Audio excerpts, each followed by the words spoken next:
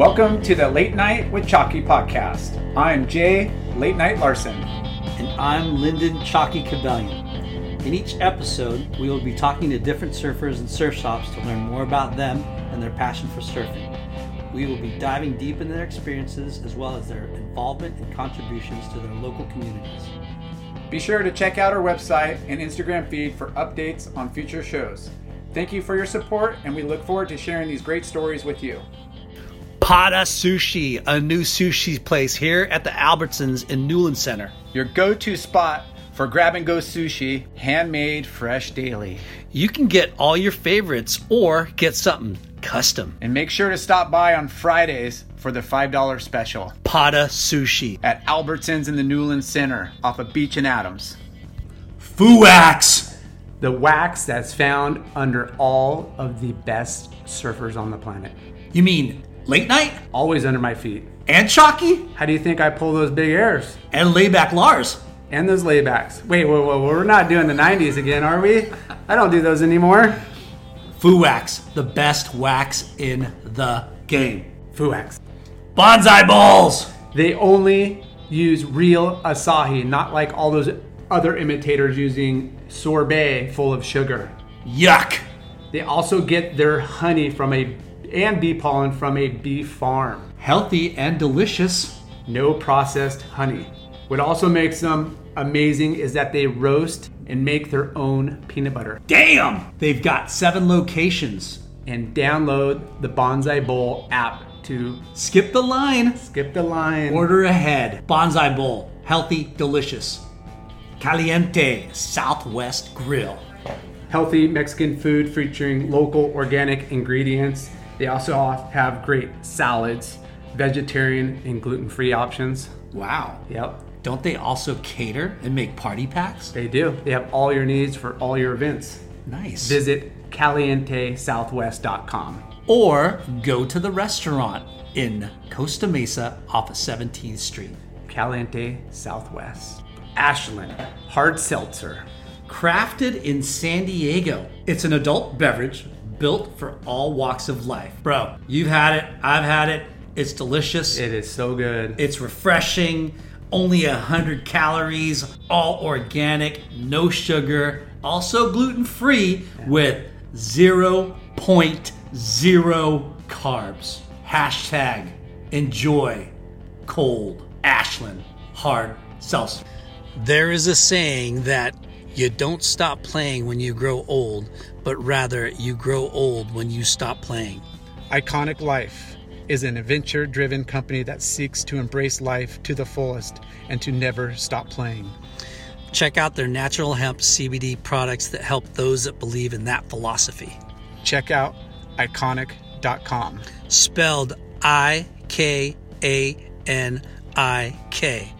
Again, iconic.com. Or on their Instagram at Iconic Life. Friends and family, brothers and sisters, welcome to the Late Night with Chalky podcast. It's Friday. Cheers. We got a former pro surfer, a ripper. This guy has done a tremendous job with the youth and supporting the surf community in Pismo Beach. He's an engineer. He's put on surf events. He actually has a 501c3 nonprofit, and he throws together a yearly annual event called Still Frothy, and it's part of a festival in Pismo Beach. We want to hear more about that. Welcome, Walter Cerny. Yeah, I have to go get a beer pretty soon here, boys. Nice. Dude, stoked to finally make this happen. Yeah. Yes. So almost got to meet you in the water. Too bad we didn't cross paths sooner out there in the water the other day. I know. We'll be coming up there soon. Yeah, heads up next time. Yeah, for sure. That's a little home away from home for us now.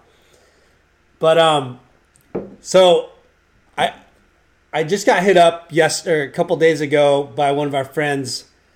Before we start interviewing you, I wanted to give a shout out to this guy who's an old-time surfer, HB local. I don't even know his real name, but I think everyone calls him Pops. Pops. But he does window cleaning. So anybody out there in Huntington Beach in the coastal community, his name's Pops. window cleaning gig, call him 714-580-2661. Yeah, Pops. Any rips, he's out in the water like a frothy Grom. Surfs every day, and we love him. But That's a pure local, kind of like Butter and the boys and Parmy and those guys. One of those guys. yeah, total old school. Everybody loves them. But cool. Let's get started. How did your love for surfing begin, Mr. Cerny? For me, I was very fortunate to grow up on the North Shore of Oahu and have siblings that were already into the surfing and bodyboarding before I was. My eldest sister surfed actually really well, and she surfed with another girl that had a brother named Kaloy Bloomfield that's actually a lifeguard on the North Shore and a longtime friend. Wow. And he got me motivated to get off my bodyboard, which I was standing up on, and join him on a hardboard surfing. And so I have to probably credit Kaloy Bloomfield and my sister Cindy for really getting behind me to get off a damn boogie board and get on a surfboard. And what age was that at? I would say it was about 11. I was a late starter, even though I grew up on the North Shore. I didn't want to jump on the water. I think my grandfather had to throw me in at about 10 to get me in the water because I just didn't want to swim. Yeah. So you were born on the North Shore? Yes. Wow, that's crazy. And what part of North Shore did you live? Haleiwa. Crazy. But being a bodyboarder over there was pretty common. I know in other, parts of the surf, kind of coast, along here, it's just you don't see it. In Hawaii, you see a lot of boogie boarders. But you're also forgetting how old I am. Like the bodyboards we were on are the original Maury boogies that you got them and you glued them together. I don't know if you guys ever knew that. They came in kits. There was an interior foam and you glued it. My dad had to glue all this crap together. So they were literally the original Maury boogie bodyboards. So it was an infancy in the bodyboard. You had to put together your own boogie boards back then? Yep. That is awesome. Hey, we didn't hear that from My Glenn dad Breezy. told us that No. anyway. Maybe he's lying. I don't know. So your sister, she was a surfer. Yes, she was Okay. really good. Huh, that's crazy. And because back then there wasn't that many girl surfers, right? I mean, No, there wasn't a lot. There was some really well-known Hawaiian pro surfers. I mean, there was the Lynn Boyer and Marva Orberg and Rel Sun. Real Sun and a few of those women like that. There were more Hawaiians, I think, back then. Sherry Gross and those girls, they all ripped, but I don't remember much as far as outside of Hawaii back then. Yeah. Huh. So what were your parents born there too, or are they transplants? Transplants. Okay. My dad worked for C&H Sugar for. Okay, it's time to commit. 2024 is the year for prioritizing yourself. Begin your new smile journey with Byte, and you could start seeing results in just 2 to 3 weeks. Just order your at-home impression kit today for only $14.95 at Byte.com. Byte clear liners are doctor-directed and delivered to your door. Treatment costs thousands less than braces, plus they offer financing options, accept eligible insurance, and you could pay with your HSA, FSA. Get 80% off your impression kit when you use code WONDERY at Byte.com. That's BYTE.com. Start your confidence journey today with Byte. The spirit of performance is what defines Acura. And now, it's electric. Introducing the ZDX, Acura's most powerful SUV yet. Crafted using the same formula that brought them electrified supercars and multiple IMSA championships, the ZDX has track-tested performance that packs an energy all its own. Unlock the energy and order yours at Acura.com. For years over there. Oh wow, that's cool. California Hawaii Sugar Company. That's right. Is that what it is? That's my connection. Yeah. California Hawaii surfing. Nice. So 11 years old, late bloomer. Did you take to it pretty quickly? Did you progress pretty quickly? I think so, because I think, like I said, standing up on a bodyboard was kind of tricky, and so I did that for about a year, and I think the movement over to surfing was pretty easy, except for there was a few times where I got whacked in the head or something. I wanted to quit because I'm like, screw this hardboard stuff. Let's get me back on a bodyboard. But I think my dad was probably whacking me in the head too and telling me to get back on a surfboard. So I stuck with the surfboard, thankfully. No pressure, no pressure. Was your dad a surfer too? What's that? Was your dad into surfing too? He was, but he was very much a novice. He worked too much, and he was into diving and skiing. He's a really great skier.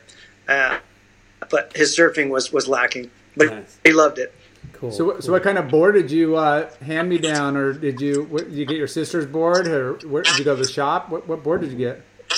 I think my first board was like a lightning bolt board that one of my sisters, one of her hand-me-downs for sure. I think Yeah. it was a single wing swallow single fin. So, or single bump, I should say. Yeah. Swallowtail single fin. And you said Chloe Bloomfield was your partner in crime in the beginning? Yes. Yep. Okay. And he's a goofy footer, right? He is. Yeah. Like skinny, blonde-haired kid, rode for Local Motion. Yep, that's Kaloe. Yep. And before that, he rode for Dick Brewer. I was always envious. He had these killer Dick Brewer custom boards when we were kids. They were so amazing. Nice. Yeah, I remember him. He was a very talented surfer as well. Yeah, I remember him tearing it up when I came over in the '90s a lot. He was definitely ripping. He's still holding it down at Chun's, being a lifeguard over there. You should nab him on the program. He's a classic dude. He's got, I don't know how he does it, but his memory is incredible. That guy remembers everything way back when. I mean, Wow. He drops names on me. I'm like, how the hell do you remember that stuff? Yeah. How funny! Do you get over there often? You ever go? We try to go a couple times a year. Yeah. Cool. So, did you start surfing contests, or how old were you when you started surfing contests?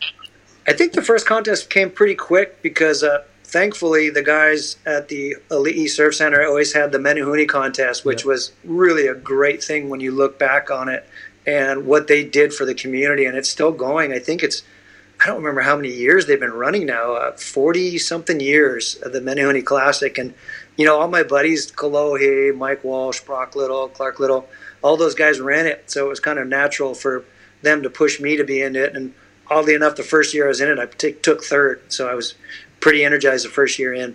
Yeah. Sick. I think people don't realize what a kid-friendly, like, beginner wave like Haleiwa is. Like, like you go down there and it's like family and parties on the beach, and it's a really good, like, spot. And, you only see pretty much footage of when it's super gnarly, but it's got, it's got this killer little, like, reef form. The kids are playing in the shore break, and we love it doing beach days over there. Yeah.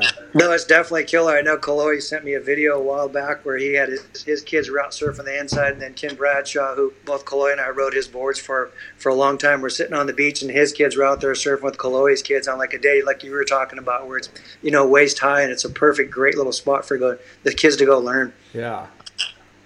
So how long did you live on the North Shore? Until I was about, I think, 16 wow. or 17. So, were you actively surfing contests all the time, or?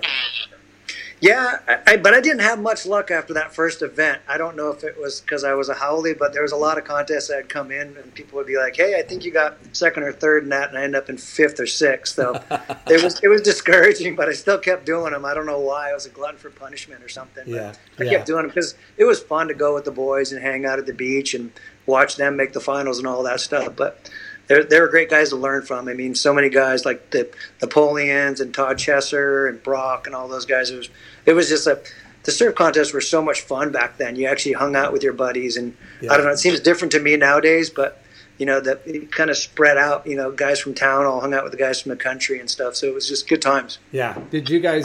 Was there events like on like Bowls and Sandy Beach, and was there other events around? Yes. Yeah. Yep. There was Queens. I remember Queens. It was a fun one, but Queens was always so tough. And then Bowls, and Bowls is tough because those guys that know Bowls it's such a and Chun's. I think there was one at Haleiwa. I would say, I remember those four. There might have been one at Makaha. I'm pretty sure there was. Miley Point, maybe, or the Makaha. Yeah. Yep. Miley and Ali'i. So yeah, it was kind of HSA was the thing back then. I think HSA is still around as well. I think so. You must. We had Kaipo Guerrero on the show a while back. You must have had some run-ins with him, right? Yep. Not run-ins in a bad way, but surf contest wise. Yeah. Yeah. We also had I don't know how we formed it or what started it, but we had a little pack called the Water Rats, and there were a couple townies in it from too, like Kaipo and a lot of the country kids, like Ricky Irons and all those guys were in it. It was kind of our little fun little surf club we had. Yeah. We do little contests on the side, to just on our own too. That's funny. Ricky Irons. I didn't know he was from the North Shore either. Was he from North Shore or South Shore? Yep. He's North Shore. Yeah. I think he's been. I don't know how long he's been over here for quite a while too. Yeah. What what was your local spot? Was it like you're in Haleiwa? Did you guys have transportation to go up and surf? Like Backdoor, Rocky Point. No, I was a Lonnie's guy, or Lonnie Kea, and so we had waves there. So I just pretty much did that most of the time. It was easy, not much for transportation. It's not like over here where you could jump on the bus and take your board. You kind of either had a bummer ride from somebody's sister, or your older sisters drove you. So most of the time we just stayed locally, and in the summer when it was small, we'd dirt bike, or that's probably in the summertime is probably when we'd hitch rides from sisters and go to town, and go hang out in town all day, or go hang out by Kahuku and surf over there too. Yeah. That's awesome. So you spent most of your childhood on the North Shore. Yes. So how we talk about it with Ross. We had Ross Williams on the show too, and he grew up down the street too. Yeah, that's cool. So was that your little pack, like him and Brock Little and Kaloe? Yep, and Ronald Hill was another guy who turned up being a really good longboard surfer, and he's still around living over there. Nice. Doesn't surf as much as he should. Yeah, there was a good group out there, the Budros, Noah and Christian, before they, probably Noah from HB now, but or for a while, but he grew up right down the street from us, and all those guys were part of our water rats pack. That's a bunch of Howleys though, bro. Talking a bunch of Howleys. Maybe the North Shore's had too much. Hey, don't tell Kaloe that or Ronald. They're both Hawaiian. Let's give you smack. That's awesome. So tell us who was your first sponsors? First sponsor was Ken Bradshaw, and I mean it's Ken was a cool dude, and he sponsored Kolohe, and I don't know if you guys ever knew Jason Majors, who was a legend then, and Ronnie Burns, and trying to remember some of the other guys that Aaron Gaverick was another guy that was on Ken Bradshaw when I was there. So he was definitely the first one, but he was a character because he was so damn stubborn about thrusters. He always wanted us on single fins, so we had to ride single fins longer than we wanted to. That's funny. Wow, old school right there. Maybe that he had he didn't believe in twin fins, and he didn't believe in thrusters. Well, you can't tell Chandler what to do, man. Nope, not at all. He won't listen. That's funny. What about clothing sponsors or shop sponsors? I didn't have any shop sponsors over there or clothing sponsors. Like I said, I was D team over there in HSAs. I got shut down in contests, so all my friends rode for guys over there. But I was always jealous of Brock and those guys riding for HIC, and they had the raddest airbrushes, and Jeannie Chester always did the killerest airbrushes for those guys, and she's still around and did a killer airbrush for me a while back with checkers and all that stuff. So that's cool. I was jealous of that. I really didn't get sponsors until I moved to California. Yeah. What was the shops scene where there's a couple good shops in Haleiwa. Like where was there spots you went and watched surf movies and hung out at? Was there any shops that? God, the only shop, there was two shops. There was the Barry Konanapui shop, BK, which was next door to Stordo's, which I think Stordo's is actually still in the same vicinity, maybe the same building, but they might have flipped sides. And so, that was the big surf shop in Haleiwa. And then I forgot the name of the one at maybe you guys remember, by Cammy's. There was, maybe there's Sunset Surf Shop. I can't remember. I think there was one down there, but there really wasn't much on the North Shore. Yeah. And as far as movies, I mean, we had the Haleiwa Theater until they mowed that down for McDonald's. So that was some pretty classic stuff. I think if my parents knew what the older guys were doing at those movies, they wouldn't have never let us go. Yeah, I mean, everything went down in those movies. It was scary. No smoke alarms in that building. Yeah, no smoke alarms, no beer alarms, no whatever. You got no alarms. But we always talk about that nostalgic, old school theater. Watching the surf movies that came out and how impactful it was on the big screen and having the generations of surfers, all there under one roof, all celebrating surf, and we miss those times. Yeah, I agree. I think the vibe just kind of was so different, and it created such it created respect, I think, for your elder surfers, and you got to, rub elbows with the guys you were there were your heroes. For me, the Dwayne Websters and the Mike Latronics and all those guys would be at those movies, and as Groms, we were chatting with them or sitting right next to them, or their beer would roll by us and hit us in the leg or something. It was pretty cool. I mean, those movies were packed, and it was just different nowadays. I mean, the whole crowd went nuts when somebody got a killer wave. It's not like you go see a surf movie at a theater nowadays and people are quiet. It was just a different atmosphere. It was just really cool. Yeah, the whistling, the intro, like like you said, the vibe right before it starts, the whole place starts whistling and hooting and hollering. As soon as the lights go down, So growing up on the North Shore, you said your spot was Lana Kea, you surf Haleiwa, like there's so many spots, Pipeline, Sunset, Velzyland. Did you surf all those places? Were you able to freely go to all those different places? Not really. I mean, it was kind of a different time and era back there. I think you had the Hui that was a major presence, the black shorts and all that stuff. And there was respect and etiquette back then, which I think is sadly lacking nowadays. And so, you kind of knew your spots. And as beginners, I would surf the inside at Lonnie's, and I wouldn't go get in the way of the older guys at Lonnie's that knew what they were doing, and the better surfers. And the times we'd go surf, we'd surf like Malakahana, which is Goat Island, and that's kind of the summer spot, or inside Sunset where the little double ups there, or Monster Mush and all that stuff. But for me, I didn't really surf pipe or all that stuff just because I was kind of intimidated by the crowd, so I just chose to surf in front of my house near Lani Kea and just get as many waves as I could without, the debate or the hassle. Yeah, it's interesting, right? Even listening to you, because you grew up pretty much until you were 17, right in the heart of it, and even you still say it was difficult to do, right? Because, I mean, I'm not a big wave surfer at all.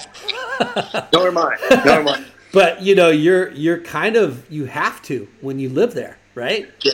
Like your friends will be like, dude, what the heck? You're being a wuss, you kind of have to step up when the conditions are right and it's perfect. I'm sure, your pals are egging you on, saying, hey, we're out there, right? You're like, you guys are. That Brock was so far ahead of his time. Brock would be the guy that all the rest of us would be sitting on the inside, and Brock would be up charging, double overhead waves on the outside. And then as we got older, him and Chesser really would push everybody and start pushing them more and more towards the outside. But maybe that's why I moved over here. I was afraid. This is my exit out.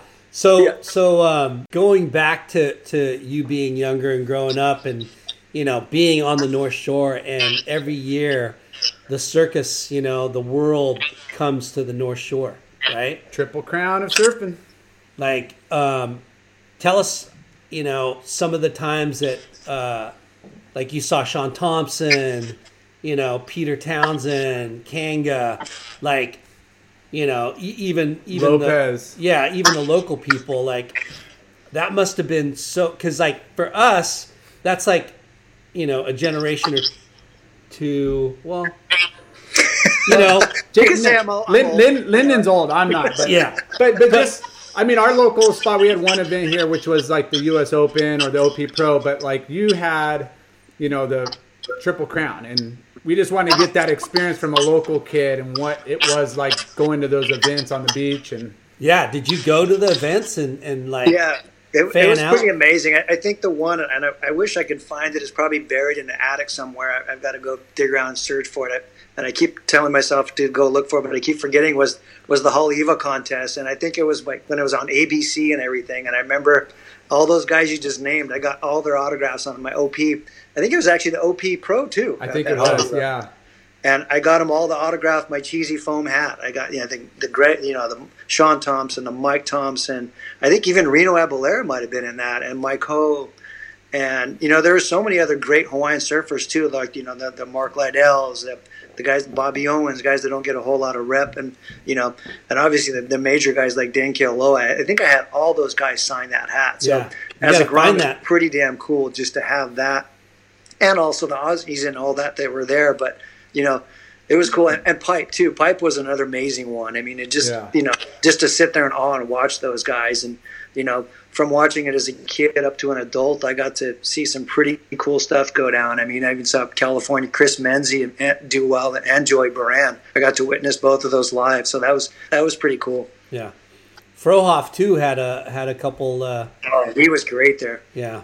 And actually, McNulty, Brian McNulty did very well there one year. I think he made the quarters. Yeah. The Boothie brother. Boothie made a final, or he might have made two. Maybe two. Yeah. I think I was gone by then. He's a kid. Yeah. So tell us, did you ever experience pipe? Did you ever surf pipe? I did, and I only surfed it on the smaller days. Again, the crowd was just so intimidating. Yeah. And, I think, being out of your element, that wasn't really my spot. And there were so many good surfers or great surfers there that I just tended to say, well, I'm going to get one wave out there in 2 hours, or I'm going to get 30 waves by my house in an hour. And I would just tend to do that. Yeah, the pecking order back then and even today is still pretty stacked and it's heavier now, right? And well, I mean, you had the Perry Danes and the Dane Kealohas and the Johnny Boy Gomes back then, so it was very intimidating to say the least. And those guys, Marvin Foster, and Marvin was amazing. And those guys are all getting waiting for the perfect waves, and you're getting the scraps and the closeouts, and most likely going to hit reef. But that's how surfing should be, right? I mean, that to me is something that has been lost in surfing. It's be it your spot down there or the spot up here, you're getting hassled by kids that are just beginners. Where back then we stood back and we went, hey, this guy's the best guy in the water. Let him catch the best wave. Yeah, that's it's just a different. It's interesting to see the changes. Was Ronnie Burns in that group too? Is he around that same age, huh? Yes, he was. Like I said, that was. I've got a great old picture of him, Kolohe, Ken Bradshaw, Aaron Gerbach, and who's the other one in the picture? All when we rode for Bradshaw. Ronnie was a cool dude. Nice. He was quiet, but that guy ripped. If you go look at his boards too, you think about how ahead of it the time he was. That guy rode the smallest boards in massive pipe and massive Indo years before guys were doing it. And he was a big dude, right? Pretty tall. He was. Yeah, compared to other the average surfer.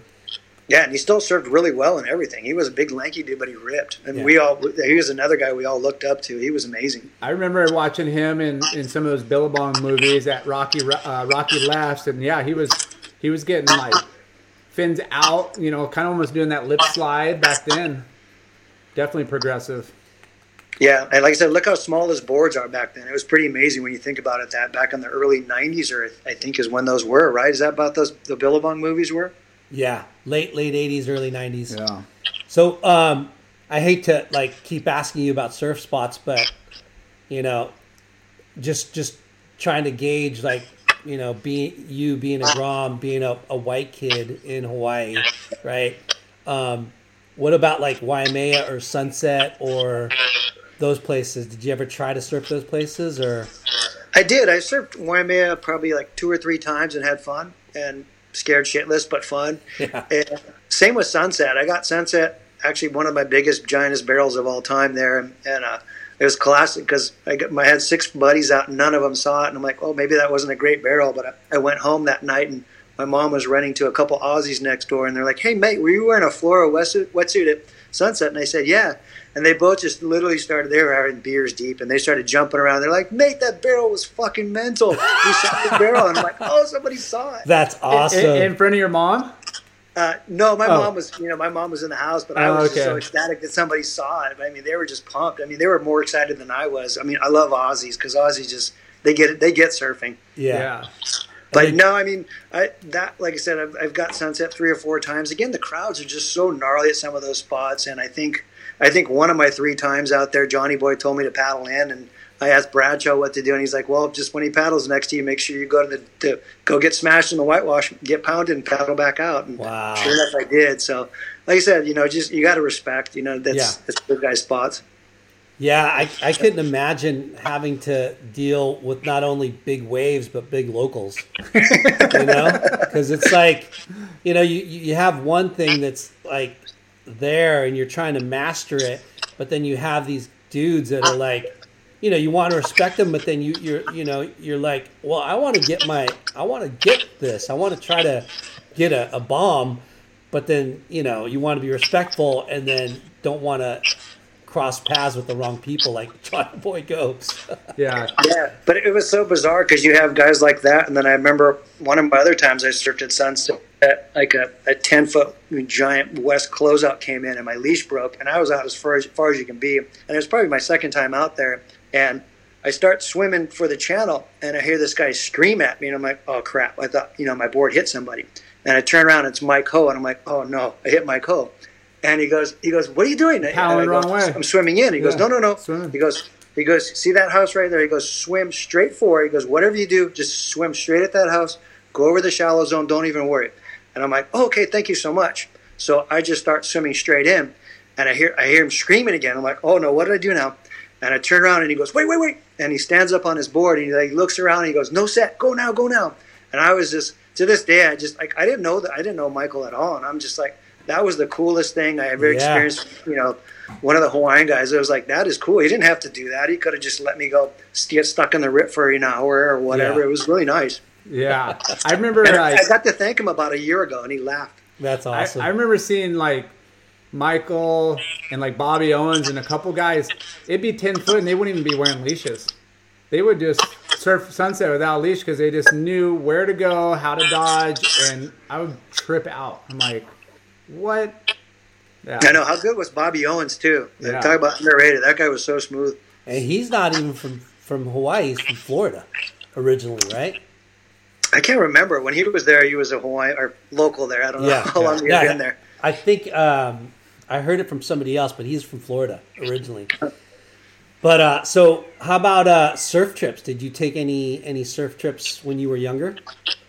Not really. I don't think so. Didn't have to living on the North Shore.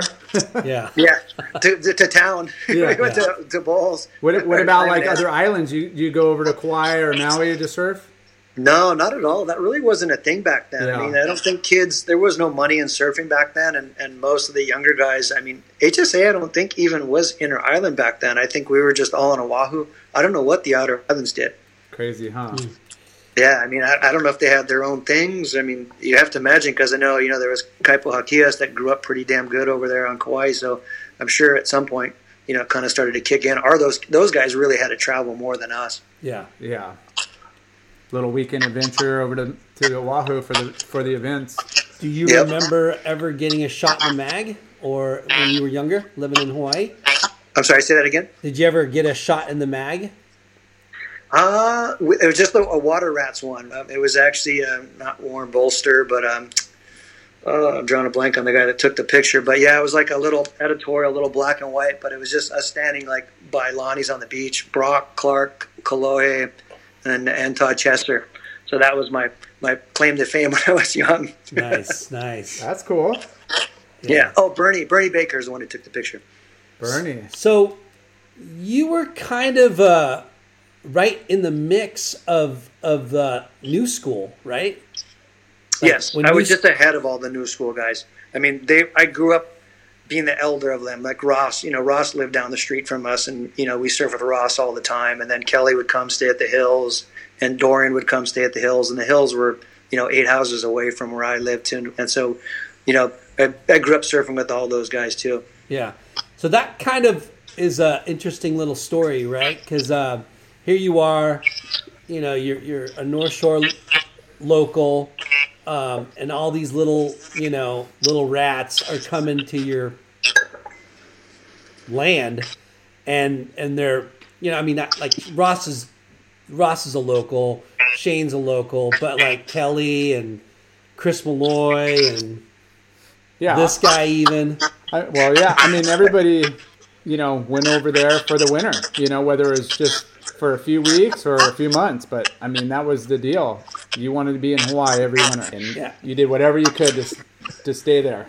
Yeah, exactly. You slept on floors. You didn't care. You didn't need a hotel. You didn't need to go rent an Airbnb. That was the whole different thing with surfing too. There was 10 people on the floors at the Hills, you know what I mean, or at the Malloys. You just poured out. Yeah. So after the North Shore, would you say you moved back to California at 17? Yes. Okay. And what was the reason for that? Well, it was my father was very adamant that all of us kids went to college, and I wasn't the best in high school over there. So to get, well, actually, I should say he wanted us to go to college in California. Yeah. He didn't believe in the colleges in Hawaii. So to get to a college in California, my grades were nowhere good enough, and so there was a family that. So my father was pretty adamant that all of us kids went to college in California, and my GPA in high school in Hawaii was probably borderline D-. And so I knew the only way I was going to get into college in California was get residency. So there was a family that lived down the street from us on Oahu, and they moved actually down the street here in Napomo. And so I had an option to move in with them or my grandparents who were down in interior LA kind of area. I looked on a map and I said that Napomo looks a lot closer to the ocean. So fortunately I chose here, and I've been here ever since. Nice. So you moved here by yourself or with your parents? By myself. Oh, at 17. Yeah, but I live with a family. I think I'm at 16 or 17. I can't even remember. It's been so long. 16 maybe. My junior year. Were you bummed that you were leaving Paradise? I don't know. It was weird. Hindsight's 2020. I don't know what possessed me at that age to do it, but I just, I felt, pressured to and inclined to get into a college over here because, like I said, all my buddies were doing well at surfing, but I wasn't. So I just knew, my path, if I was going to make one, wasn't going to be surfing at that time. So yeah. I just, moved over here with a great family that I knew, and I was fortunate enough to live with them for a couple of years. You had to do the hard reality check and say, yeah, this has been fun and games, but I'm gonna move from the frying pan into the freezer. Yes, exactly. I had a strict dad, so I think his disciplining and his pushing is probably the common denominator what forced it over here. Yeah.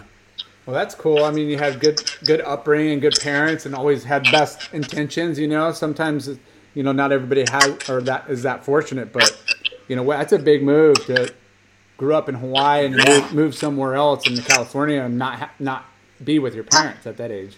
It was pretty wild because I think I left the second week of high school my senior year. I'm like, time to go. And I don't know. Like I said, I look back on it and it's kind of bizarre, but yeah, I don't think I could have done that, to tell you the truth, Walt. I would have been kicking and screaming. Back, I'm like, what was I doing? Yeah, I would have said, Dad, you're going to have a surf bum for a kid. Sorry. Yeah. I look back now, I'm like, what an idiot. But I don't know. I mean, it worked out well, so I can't complain.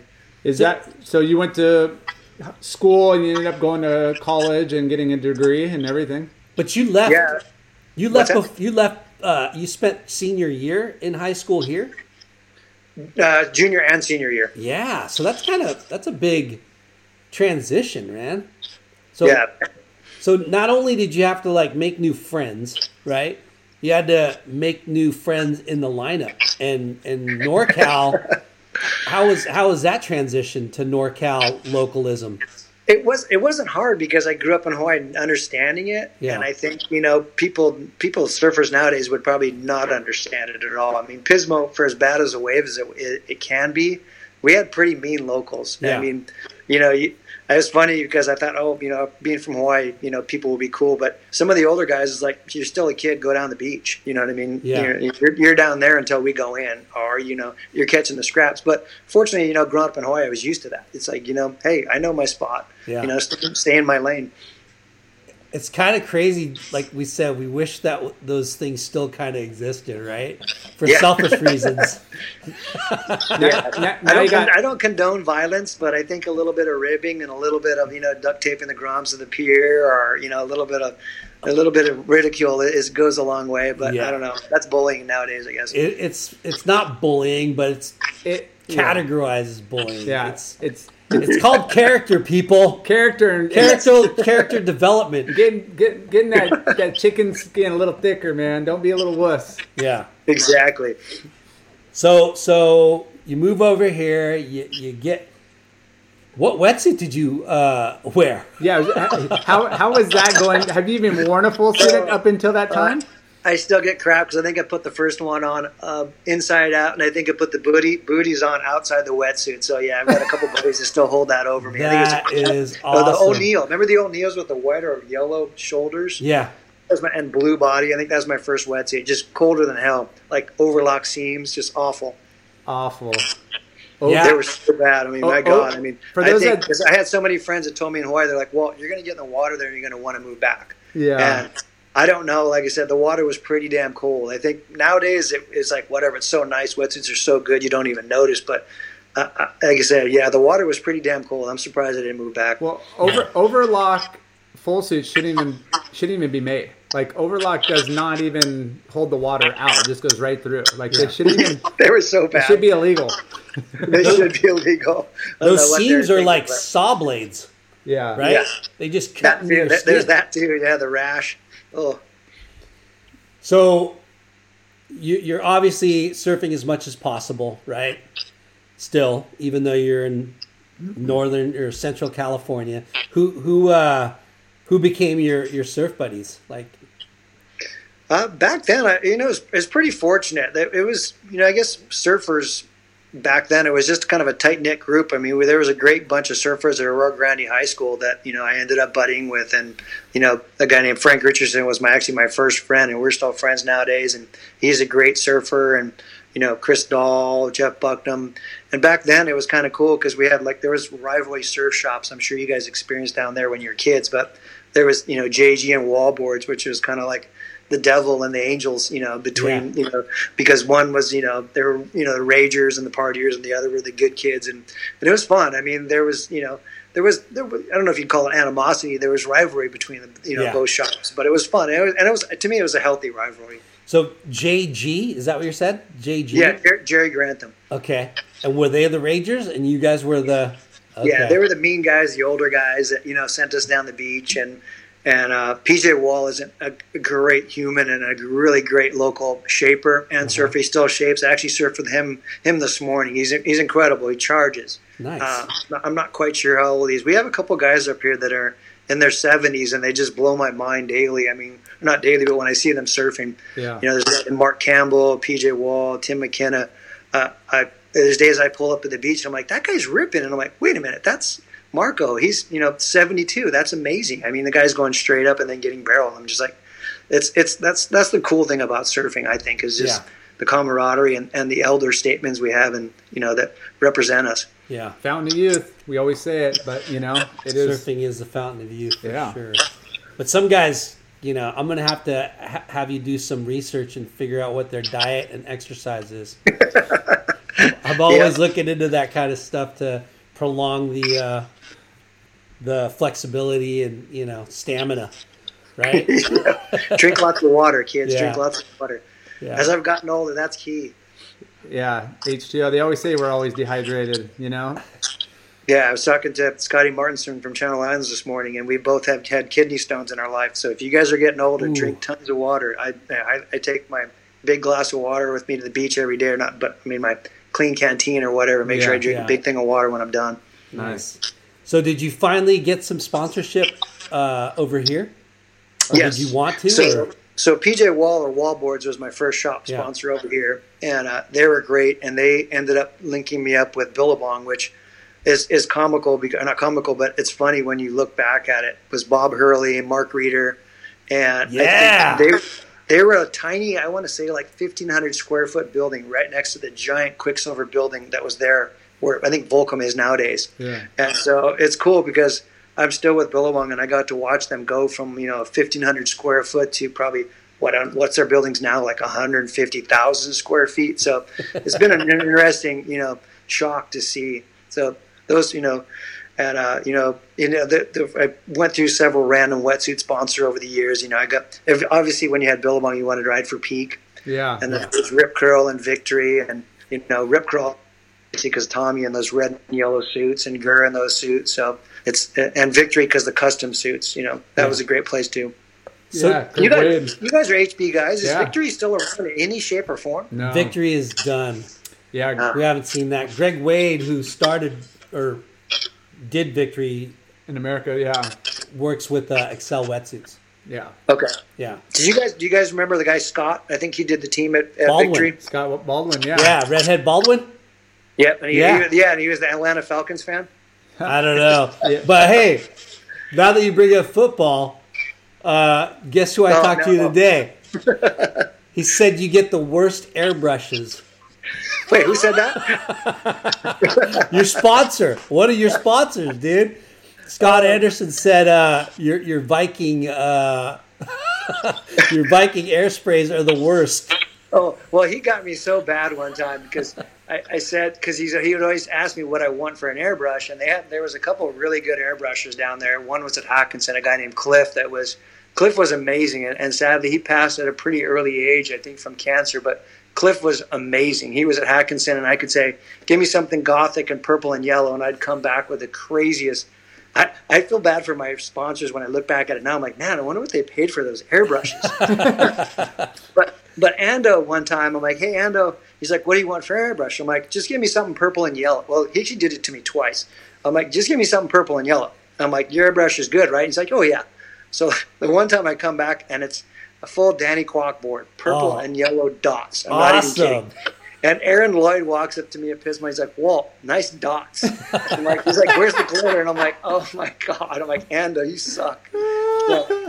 So that was the one time he got me. And then the other time he got me is I did this really cool, drew it up airbrush. I'm like, okay, Ando, I want purple and yellow. I get the board back. It's purple and pink. And everybody's like, nice board, Kim Merrick. I'm like, oh, wow, you guys suck. Awesome.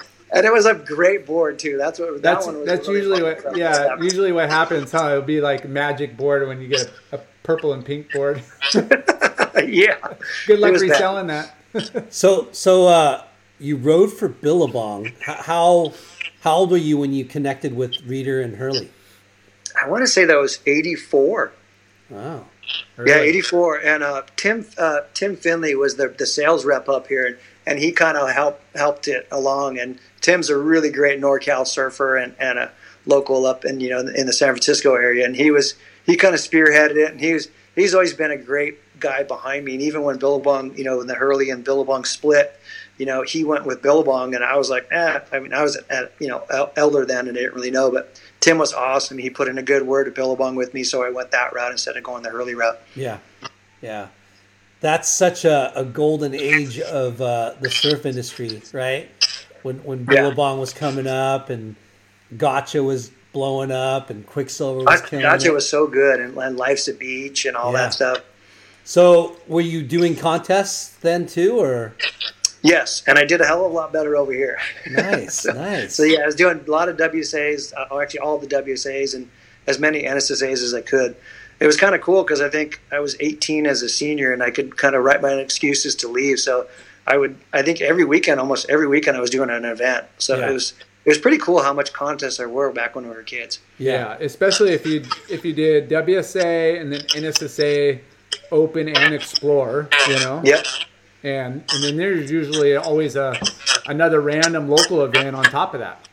Yep, CSA I think was the other one. I forget what else there was. I mean, there was a lot. It was cool. Yeah, and like you said, the Explorer and the Opens, they were separate, and they were Bolsa Chica a lot of times on those Explorers. I remember those. Bolsa Chica. Yeah. Explorer got Bolsa Chica, and Open got like Southside. Jay, did you ever surf one of those at Bolsa Chica when it was literally flat? I remember surfing one where guys were like running out and jumping on waves and skimming them and getting scores. That was the weirdest thing I've ever seen. It was so bad. I definitely remember a handful of events where it was flat, but not at Bolsa. But yeah, it was bad. But I do remember like how those events got you to travel up and down the coast, from, essentially Imperial, which is Imperial Beach, the farthest south, to Santa Cruz, one of the farthest north, and everywhere in between there was events. So a lot of good memories traveling the coast and meeting up with other, kids in those areas. Exactly, and that's how I feel about WSA. I mean, WSA, I met, I was fortunate to meet guys like Peter Mel and Adam Pogo from up north, and all the way to Scott Blake and Mark Thurston in San Diego, and Vinny De La Pena and Pat O'Connell. I mean, it's cool. I mean, you got to know all the kids in California, and you buddied up with them. I mean, you slept on their floors. Like, I had one surfer a while ago. He's like that we help out with Still Frothy, And he's like, hey, can you help me out find a place to stay? Like, I got a contest in Huntington. I'm like, oh, yeah, I know like 4 people you can stay with. He's like, no, well, at the hotel. And I'm like, what? A hotel? Sleep on a floor, damn it. It's just so weird to me. I'm like, the surfers, grab a floor. Yeah. So who were you riding for? Wallboards and then Billabong? Yes. And then I think you rode for Rip Curl too, right? Yep. Rip Curl was after peak. And I rode for Rip Curl for quite a while. Yeah. So were you also trying to get into magazines at that stage? Yeah, actually, that was kind of, I wish I would have, I don't know if it was just a different time or whatever, but I know back then, you know, you had the Chris Burke that was really, and he's ended up being a really good friend, but he was always in magazines, and he was fortunate enough to not, I don't even think he was needed to surf a contest, but I think Billabong back then, I think went from Reader to Gomez, and I think Gomez was really into your contest results, and my contest results when I became a pro were okay, but then I got injured a couple times, but I had tons of exposure in the magazine, but I don't think the magazines were appreciated until like when I had to fold up and go back to college. It was kind of like it got too late, and I remember talking to Kirk Tyser about it, and when I told him what I was getting paid, he's like, "That's it?" And he's like, "How? You were getting so much exposure?" And I'm like, "I guess it's living in Central California." That's crazy. So obviously, you're an aspiring pro trying to make money, trying to make a name for yourself, and you're seeing, like you said, a guy like Chris Burke getting a lot of coverage, and I think you mentioned Chris Menzie too, right? It was the Trevor Christ. Yeah, he ripped. He still does. Yeah, and Doug Silva, like all these names that were getting exposure in the mag, and really because they're close proximity to the photographers and the waves, right? And I think the industry, I mean, it was weird because I still had plenty of, with Aaron Lloyd and Flame, actually was a great advocate of mine, and I'd drive down and shoot Salt Creek with them. So getting photos wasn't really a problem. I don't know why. Maybe I wasn't aggressive enough with, pushing for contracts or something when I was a kid, or just living up here. I don't know if the value was seen as much as a guy from, Huntington or, and I get it because there's way more surfers and marketing, down there. Well, it sounded like you had the air spray for the photos. You had the color. That was Flame. Maybe that was my problem. Yeah. I shouldn't have pink boards and polka dots. Yeah, Flame loved those colors.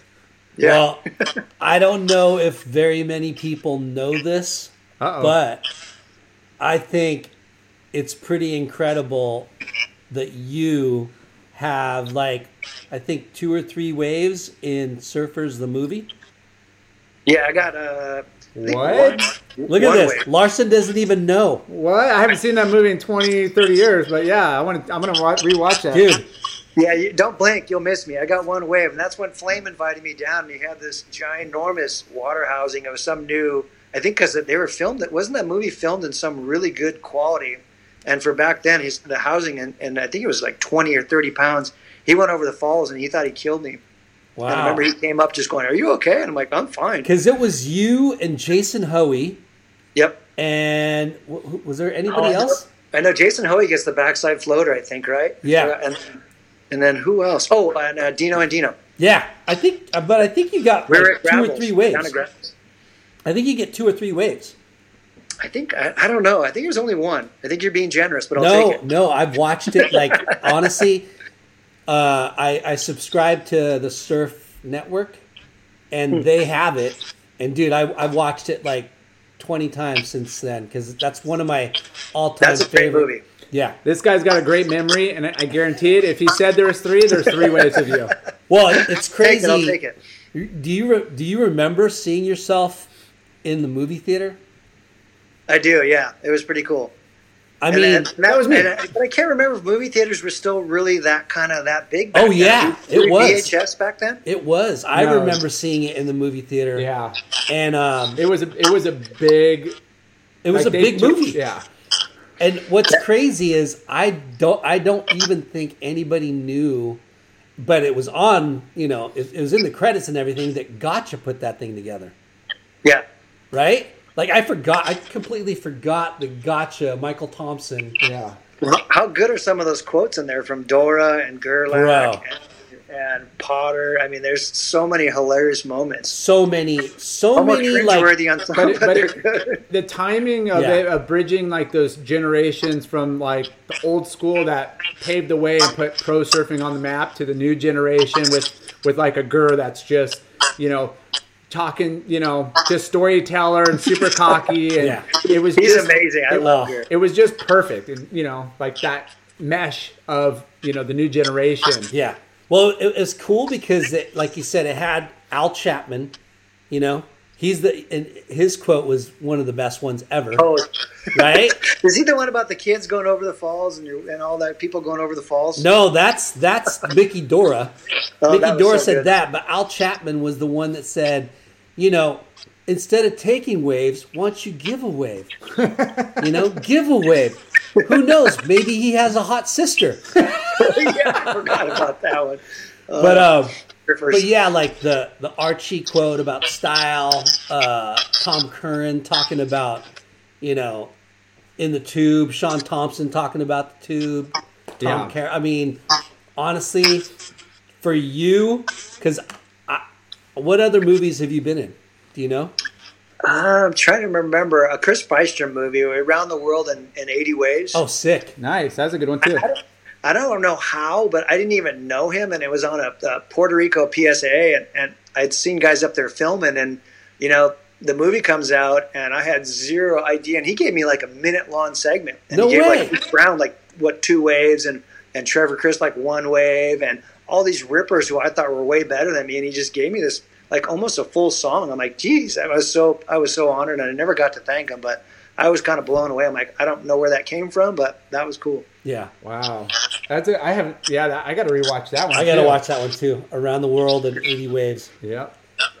So he was another great video guy. I loved his stuff, and his music was all time. Oh, Chris Byström's were awesome. Yeah, he did a great job. He's Beyond Blazing Boards, right? Yep. Beyond Blazing Boards and Beyond Blazing Boards. Yeah. Chris Byström. Yeah. He. You know, it's a shame that there's no movie theaters and surf theaters that you know we can all congregate in and watch, because, like you said, man, that's like one of the epicenters of getting people together and, like, you know, totally enjoying, you know, what we do together, right? Yeah, celebrating surfing and watching, like, you know, guys rip, and, you know, It's so fun. Yeah. It was pretty cool. For a few years, there was a Wine Waves and Beyond group up here that was done by a local hotel chain, and we were part of it, and we put on a surf movie night. We did this for, I think, 5 or 6 years, and it was killer. We had, like, Chris Malloy come up one year. We had Chris Burkhart come one year. We had Tori and Albie come another year. And all those guys were blown away. They're like, this is insane. This is like the coolest thing we've seen. And it was just really cool at the Fremont Theater. You guys got to check it out in San Luis. It's a beautiful old theater, kind of like the old Haleiwa Theater. Yeah. And it was cool. It wasn't quite as, you know, noisy and ruckus as the movie theaters back then, but every once in a while you get a few yells here and there, but it was kind of cool. Yeah. Well, you've just given me an idea. We're going to start our own late night with Chalky movie nights. Right. You know, and we'll do it outdoors so people can, like, pull up their bean bags and just watch it against the wall. There we go. We're gonna use his membership for what is this? Surf Network. Surf Network. The Surf Network. So you turned pro, right? Yep. Okay. So how did you turn pro? Like, walk us through that. I won the U.S. Championship, and I made the U.S. team for the Worlds, and I would have had a much you won better the U.S. result Championship, and then what? So then I also made the U.S. team for the Worlds contest in Puerto Rico. Wow. And I was on a really good roll there. I was the highest placing American going into the grand event, which is you have to surf 3 contests, full contests, and you're the highest, I think, 16 guys. And I think I was 3rd or 4th overall. And I was the highest American. And in my first heat, I had smoked everybody. And with 10 seconds left, I'm one of these guys, I hate paddling in. And I was light years ahead of everybody else in the heat, and I was paddling in, and I thought, I'm just going to go on this whitewash, and I rolled it, and Darren McGee was 100 yards away, and you know how it was back then. I mean, there was a closeout. He didn't even come near me, and they gave me an interference, 3 out of the 5 judges. So it was just such a bummer because I would have, and I let the door open for Steve Pugh, one of your HB guys, to bump in that heat, and so I was knocked out because of my interference. Are you freaking kidding me? On a technicality. Oh yeah, my God. And one of the American judges called it. So Tom Bougenot, I still. Oh, what a kook! I remember that. Yeah. 3 out of 5 judges called it, and one was the American. Just kidding, Tom. I think you I just love mean a Tom. couple He's heats. a good guy, though. So after that contest, you turned pro. Yep, that was Nice. kind of like, you know what I mean? When you made the Worlds, it was kind of like, okay, you got to kind of figure out your direction. So, but doing that, I think it kind of cost me making it to, you know, to the ASP levels, and that was kind of delegating me to go to the PSA route after that. So going back, that U.S. championship, do you remember who was in the final? I'm sure Chris Billy, I know, got second. I can't remember who else. I remember the super heat because Kelly waxed everybody, and I think I got third behind Kelly who? Huh. Kelly Slater. Yeah, Kelly who. There's only one Kelly, and I think Robert. Scott Blake got second. So yeah, in the super heat. So I don't remember the men's final that well, except for Chris Billy was, you know, the NSSA big guy that was in there, and Yeah. and I can't remember. My brain is so bad. I should go back and look that up. Yeah. Where was the event held? Oceanside? No, at Corpus Christi, and the waves were Corpus. actually good. Oh, is it Just Texas tons event of because it jellyfish. Was rotates? nasty. Yeah. Nice. So then after that, after the Puerto Rico contest, you turned pro. Yes. And who are you pro with? Billabong? Same sponsors, actually. Yeah. What? Yep. If you don't mind me asking, what were you making? What? I'm trying to think. So I think I was making, it wasn't much, like $1,000 a month and photo incentives. Okay. Contest incentives too, or just photo? I don't think there really was, maybe there was contest incentives, but I never really hit them, so I didn't pay much attention to that. But I did make one final and one PSA, and before I blew out was it my knee or my ankle? Now, were they helping you with travel, with the travel budget, or no? Yeah, well, I think Billabong paid me like $1,000 a month, and my shops and wetsuits would pay for, you know, contest travel and all that stuff too. What shop did you ride for? Same one for wallboards for a while there. Okay. So he had a shop. Yes, he was I think there was 2 shops in Pismo, him and Grantham, and they're both gone now, which is sad. Yeah. But you know, that's, I guess, changes, things happen. But PJ, like I said, he still shapes, and he's got a great following up here, and he's a great dude. So I'm proud of him. Yeah. So you did a couple PSAs then? Yeah, I did that for I don't know how many years, 3 to 5 years, somewhere around there. And I had a great run, and I think my first year I was about 13th after about 3/4 of the events, and then I blew up my ankle, and it just kind of, maybe that was the second year, but that was kind of hard to recover because that took like 6 months to eight months, and then just drop back down the ratings and start all over again. Surfing injury? Yeah, I did this. No, actually, that was a basketball injury. Oh, don't tell the sponsors that, huh? Yeah, don't. No. But there's quite a few of those PSAs around, and you're able to make a pretty good living if you could make it through some heats. Yeah. You know. Yeah, totally. And they had like, I think for every heat you won, you got $50. So Yep. paid for gas if you won heat. Oh, that part was so cool. I love that they did that. Yeah. Yeah. It's crazy at the height of surfing, competitive surfing in the U.S. It was kind of that era, right? Yeah. Like you still had the, you know, OP Pro big event in Huntington, but then you had all these PSAs are all up and down the coast on both coasts, right?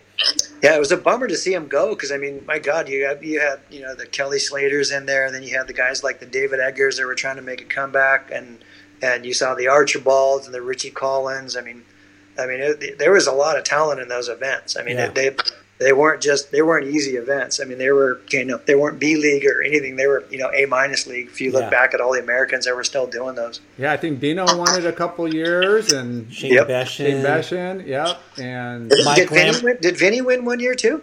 I don't know if he may have, or he definitely finished. He was up there. Top Him and Pat one or were up two there. or I think three. I want to say Vinny might have won.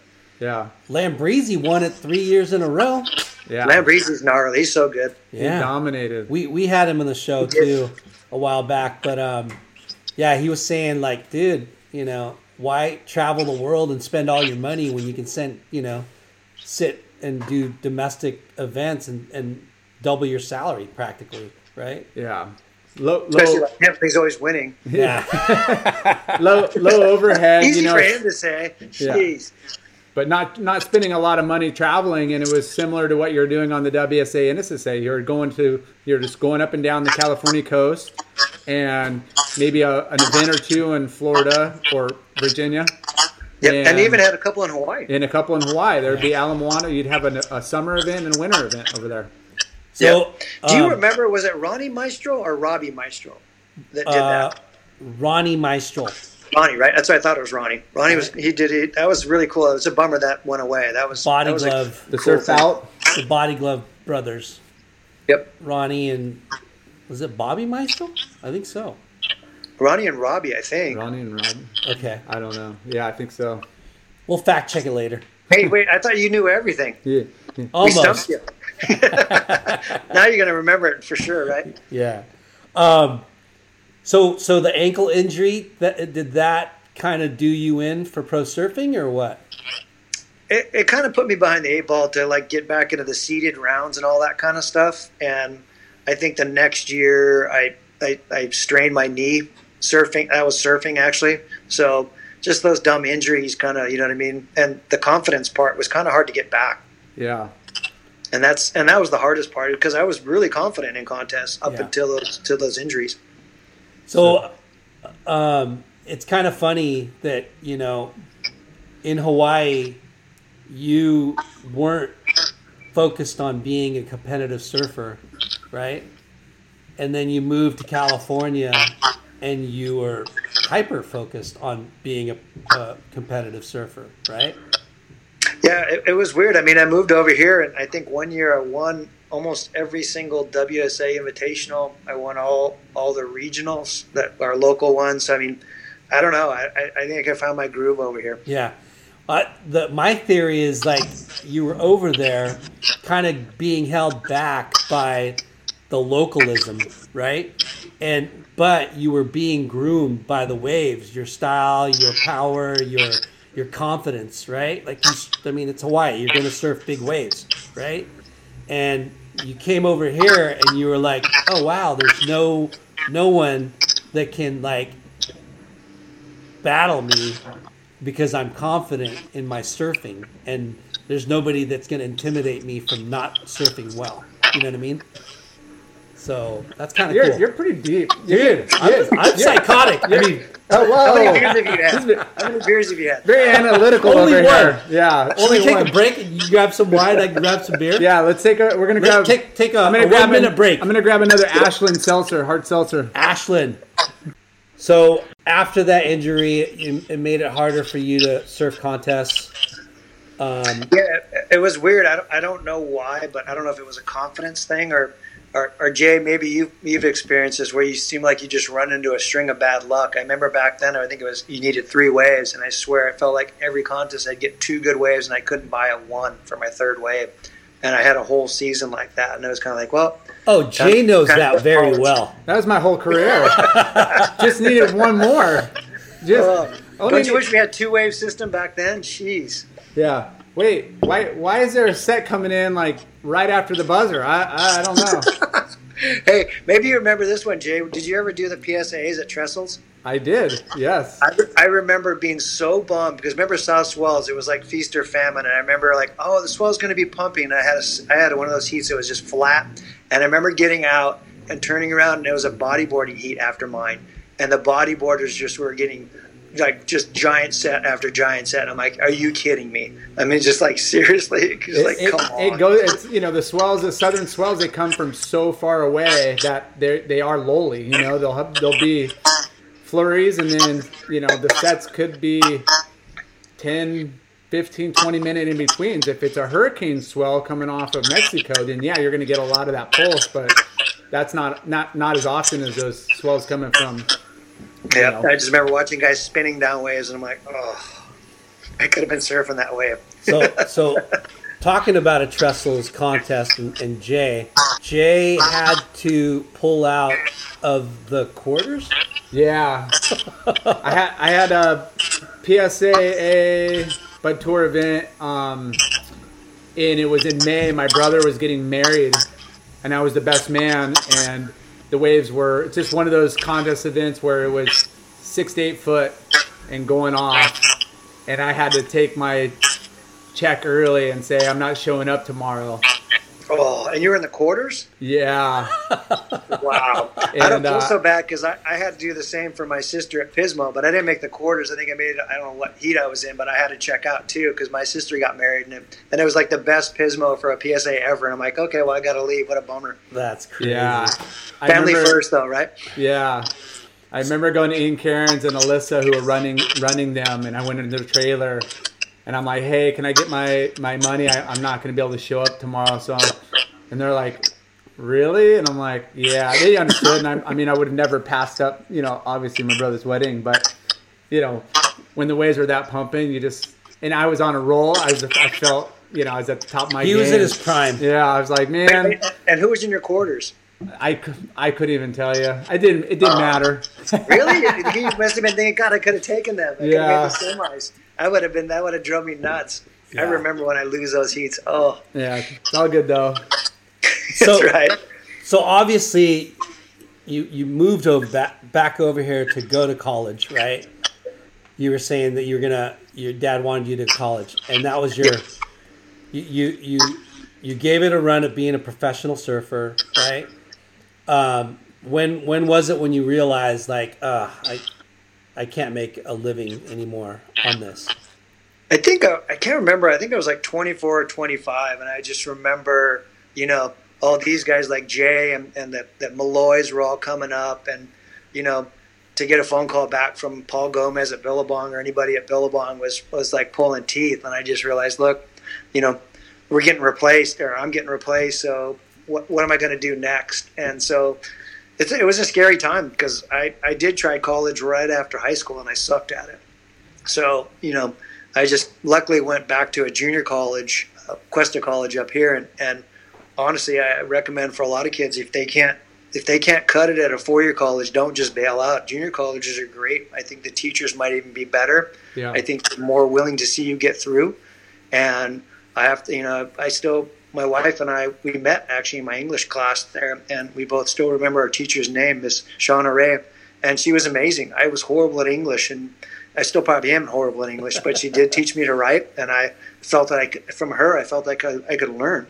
And that's a huge key with, I think being a young adult is, can you learn and having that confidence. And I finally had that confidence from going to junior college to luckily I did to pursue college.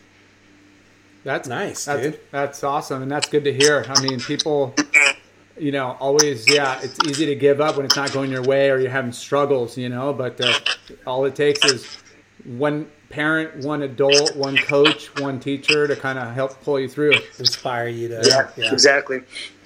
Yeah, that's. Were you doing an event? Were you going to college and doing the PSAA at the same time? I kind of think I was, but it was kind of still, I think at that time it was kind of half-heartedly. You know what I mean? It was like I knew, the writing was on the wall, and that college was kind of my direction. So I can't remember. I have to go back and try to remember what year the PSAs ended. Do you remember? Do you guys know from the history books? Well, it went from, it just changed names over the years, so I kind of lose track too. But it went from, the Bud Tour to the Panasonic Tour to then just selective sponsored events. But I want to say it lasted all the way to 98, 99. See, I remember there was PSAA and then there was the PSAA, or there was another acronym, but it was totally different owners. I remember that, and I remember doing a couple of those during college. Well, hold on. Let me get my phone charger. My phone's saying low battery. Okay. One sec. Don't remember, Jay. I mean, I remember there was that Bud stuff, but then after that was PSAA, but I could have sworn there was a PSSA, professional. I think you're right. There was that, and I want to say they were pretty small. They were a quarter of the purse of, the money that, PSA, but they definitely tried to keep it going. They're more regional, more low key. I know. I can't remember who did that. I just remember a contest at Ventura at C Street. I remember that, but I don't remember. And they were cool. I mean, they were good little events, but like you said, yeah, it was a quarter of the price. It was hard to make a living. Yeah. So you pivoted and focused on school. What were you going to become? What did you aspire to be professionally? Well, I thought I wanted to be a teacher, but then I realized I wouldn't be a good teacher because I would be my dad and I might smack kids around. I couldn't be a teacher either. Hell no. I don't have the patience. Yeah, Hell I no. don't have the patience. I'm like, nope. Mm-mm. So you obviously got a degree in engineering. That's what I read Yes. up on your profile on the internet. And what was this? What was the school like to go through that degree? Like what classes? Was it a 4-year? And how did you? I think it was Engineers are supposed to be a big. 4-year, but I think it might have taken me 5 or 6. I don't remember. Yeah. Just because I kind of had started as a teacher, and so or thinking I want to be a teacher for about a year or so, and then I kind of realized this isn't for me, and I figured I would try the engineering again. So a lot of math, a lot of science, and I was just fortunate enough that there was a teacher that he was kind of a smart ass, but ended up he appreciated people asking him questions, and I was one of those guys, and he ended up giving me a job right out of college. So it's pretty, and a local job, so that was huge. Wow, that's awesome. in engineering? Yes. So describe to me what an engineer does. In layman terms, what I do is architects make homes look pretty. They come up with the design. I make them stand up. Oh. I make them, design for the Structural, wind and the seismic and the loading of people standing on floors or on roofs and so forth. Yeah. To make it in a nutshell. Were you obviously excelled or math was one of your strong suits and like you said, English was a struggle, but was it something that you just were drawn to, or was it easy to figure, did it come easy, or did you have to really grind it out? I had to grind it out, but I think, I came from a grandfather and a father that were both engineers, but I also learned, I think, I don't know if it's the same with kids in college today, but I had some really good friends in college, and I learned to study with other people. And that was, a huge thing because I wasn't on my own. You could struggle and get stuck. And if you're stuck on something you don't understand, you just get frustrated. So I had some, guys that were really bright, students that I studied with. And that was pretty key. Yeah. That was my problem. I didn't study with people. Yeah. Blame your friends. Your Dude, friends. I blame Lar. Yeah. I tried to go to school Drug for you down. 7 years. It didn't work.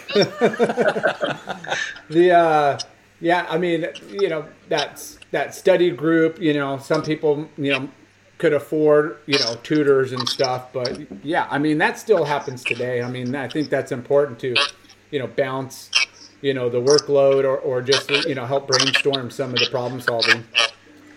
Yeah, and I think it's also good to it was a good learning experience on that way too, because I was always kind of a shy kid, kept to myself. So I think learning to communicate with people and like I said, when I was done with surfing, I had to get a job. So I was bussing tables and then moving to waiting tables, and you got to lose all shyness when you start doing all that stuff and talk to people. Yeah. Were you playing hooky at all when the waves got good in college? Not much. Fortunately, I had a Toyota long bed, so I had the carpet kit in the back and all my surfboards under. So I kind of I have to admit, I did set up my schedule so I could either surf in the morning or I could go to class and then surf. Or I had a pretty good schedule set up, so I didn't lose too much surf. You're smarter than we are. I tried to plan it all out. So you said you worked at what kind of jobs did you have growing up? Mostly, like I said, in the restaurant business. So that was my thing when I fell back and surfing was over. I said, okay, well, I got to start somewhere, something that's going to support me through college and all that stuff. So that was bussing tables first, and then kind of working my way up to becoming a waiter. What restaurant?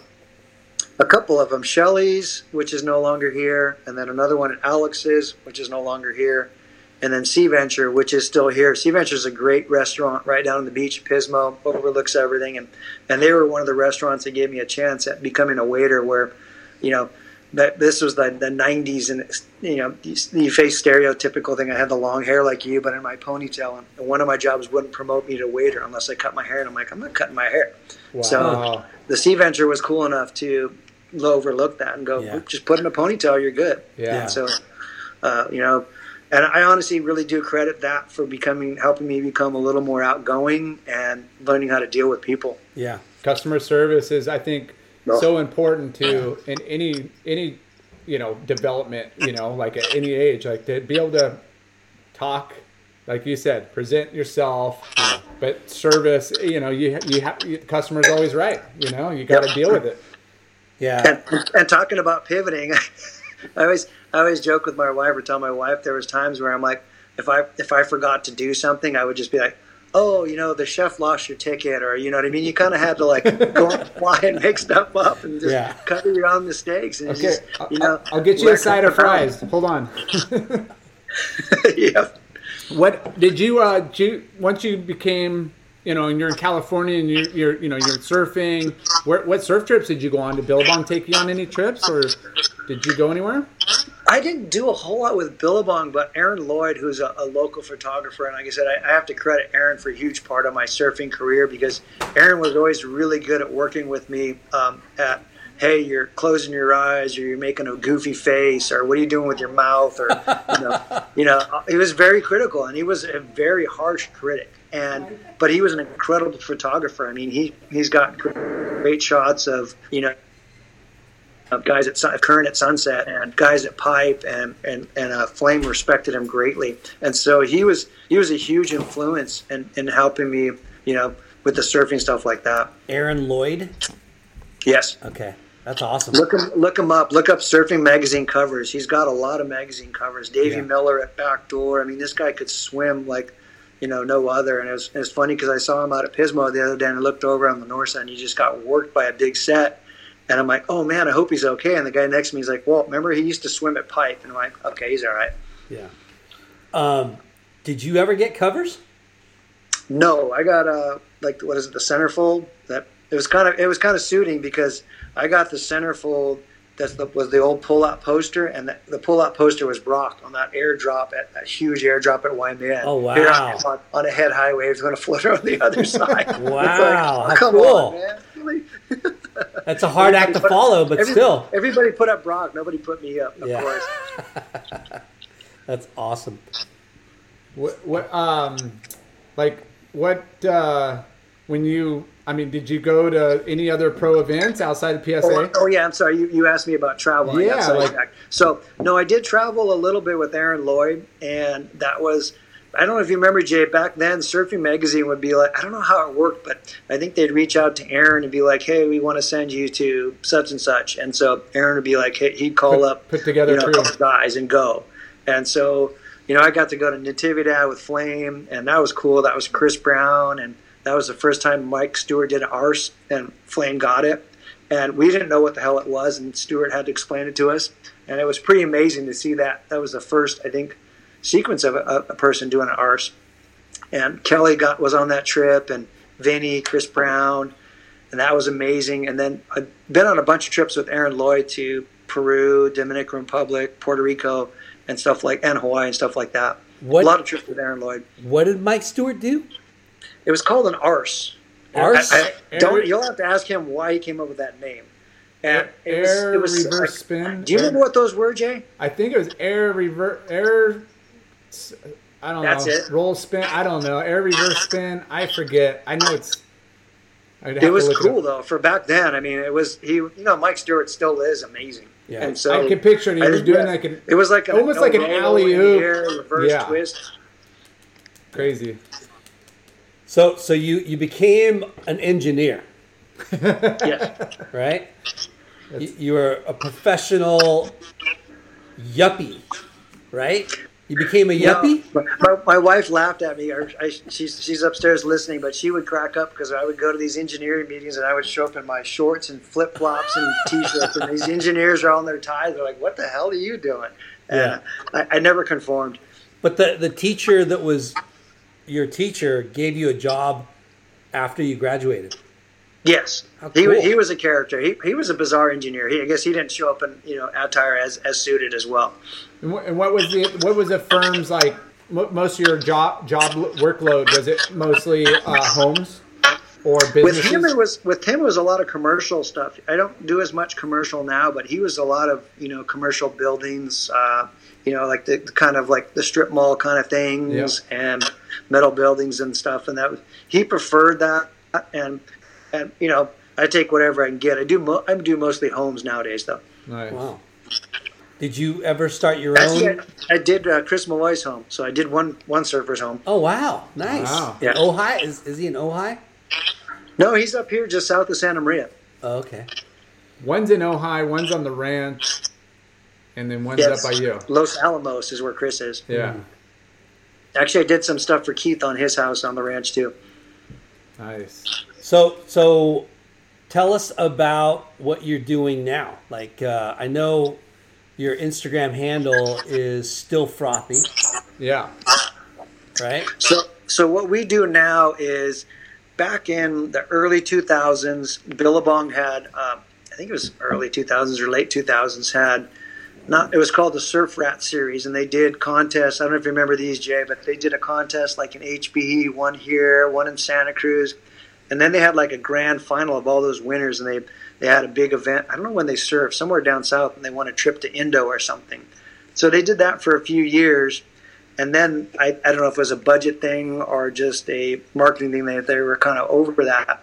And Enoch Karras was the marketing guy at Billabong, and Pismo's always been lacking in contests. So I said, Enoch, are you okay with me if I put it together doing an event here in Pismo? And he said, yeah, we'll totally back you as long put it all together. You got our support 100%. And so I think that was. Last year was our 10th contest, so we started in, I think, 2011. And, Enoch was awesome. And so ever since then, I've been able to work with the guys at Billabong and keep that event going here in Pismo. And Awesome. that's the Still Frothy. And I think, it just came from, a little, different things. But one of the guys from Billabong back then we were surfing a spot up here, and when I wasn't bald, I had long blonde hair, and he called me the Frothy Golden Retriever because I was running down ahead of everybody. So, that Still Frothy kind of came from that. And, Nice. And so you started that event at Pismo at what year? Like 10 years, 11 years now, right? 2011. So- 2011, and then we did that for a couple of years, and then we became a nonprofit in 2014. And now we help out, I think it's about we help between 6 and 7 kids locally in the 805 with, not that you can't do contests now, but we were helping out with travel funds or entry fees on those guys. And then we help out with about $5,000 worth of college scholarships for local kids that are, either kids of surfers or are surfers. We've got a great bunch of kids that we support there. And we also help the local JG programs. And we've also raised funds for some local kids in need for medical needs. So we try to keep, a community-based thing for the 805. That's awesome, man. Is that when you got coined like Mr. Pismo Mayor? Yes, exactly. We have to give a shout out to one of our other sponsors, Bonsai Bowls. Yeah. Joe, Yeah. I told him that we were about to interview you, and he's like, I go, do you know Walter Cerny? He's like, bro, do I know Walter? Yeah, I know Walter. I've been sponsoring his contest for years. Yeah. He's my boy. He's amazing, and I can tell you guys a quick story about Joe that is, to show you what kind of person he is. I think it was probably good 6 or 7 years ago. He was staying at a spot kind of south of the pier, and he comes walking up, and he's like, hey, do you know anything about that? It's not a Lions Club. It's one of those other Rotary clubs down here. Yeah. And I said, no, not much. And he goes, well, I went by there, and there's a young boy that was 3 to 4, and he's going through lymphoma cancer. And he said, and they asked me to stop by and buy a pancake breakfast. And he's like, and I stopped by and I gave him like $500. And I'm like, dude, you're insane. And later on that day, the family was so appreciative. They came out, and that's Team Mateo on Instagram. He's a young boy. I think he's probably about 9 or 10 now. And his parents are amazing, and they've gone through some serious trials and tribulations with cancer and come out of it fighting. And he's a great kid, and we've raised money for them. But they're a great family. We still got to get him in the water, and I keep teasing him that we're going to get him surfing. But his mom and his dad and his brothers, they fought through cancer. And Joe kind of turned us on to him because just Joe's generosity is like, man, here's this kid. Like, I'm not going to buy a $5 plate of pancakes. I'm going to give you guys $500. That's so and, cool. And it just shows you what kind of man Joe is from Bonsai, and Right. and that's why you got to support those kind of businesses. I mean, anybody that does that kind of stuff, it's a no-brainer. Yeah. Yeah. I mean, just heart of gold and is so fortunate on what he's been blessed with. But yeah, pay it forward. Give. Exactly. Great healthy food too. So Yep. I wish there was delicious. one up here. I love them. Yeah. I know. Let's get him to get one up there. Yeah. He threatens. Yeah. I think he's spread so thin, though, man, with Hawaii and everything else. So Yeah. Hey, didn't Groundswell Coffee kind of hook you up couple of years too? you did, and then you went MIA. Yeah, I know. I still want some coffee. That was the Big Wave. What was you had the couple of Big Wave? What was Big one of Wave, them? Overhead, Dawn Patrol. That's right. That was good. I need to bring it back. It just this whole Keurig and espresso, machines took just over. killed me. Yeah. Don't tell anybody, but I kept a couple bags for myself. Nah, of course. I would expect nothing left, man. That was the best. But no, I mean, I was so stoked when you reached out and you're like, hey, I want to order some coffee and I'm gonna do this event, and I'm like, for sure, let's hook up the guys, give a gift bag, put in the gift bags. So Yeah. Surfers are stoked. Like beer, coffee, like what is it, yerba mate, all that stuff is awesome. And I'm a weirdo in that sense. I've tried every different sponsor from, deodorants to shampoos to whatever. But anybody who will listen, I'm not afraid of no's. And so I'm very appreciative of you doing that, Jay, because I go after the stuff I love, which is coffee. Nice, Sure. for sure. tell us about what you were just doing lately on your Instagram. Were you doing like giving away scholarships through video? No, what we did this year, because of the contest with COVID, the city of Pismo this year said, you guys can't run your event. And so we said, okay, well, do we just roll it up and mail it in, or do we do something to kind of give back? And it sucks because there's a lot of kids that, in their last age of a certain division. So it sucks to not have an event of any form. So we've got a great board crew, and I got to give accolades to Ripper, and you probably know him, Jay, as Jamie George, who is an amazing Santa Barbara surfer. He's on our board. Ryan Allshouse, who is a great local guy that works for a marketing company. Guy Jones, who's an amazing dentist locally. And then Kyle Applegate, who is another marketing guy here too.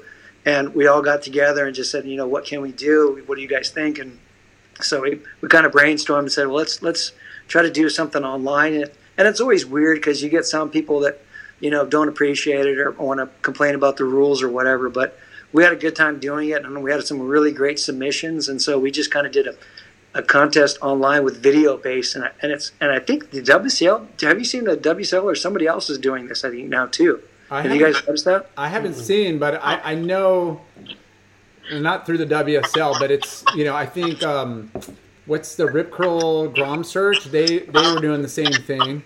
Oh, good. I'm glad that's cool that they're able to do something. I mean, we've got to keep it going and keep the Grom stoked. Yeah, and to what you were just saying is, these kids, whether they're in their prime at that age bracket, and, the Rip Curl, they did the submission, and they were doing an event at the BSR Rave Park, and for any kid, that's like, that's like the trip of a lifetime, and to skip it a year would just suck. Yeah.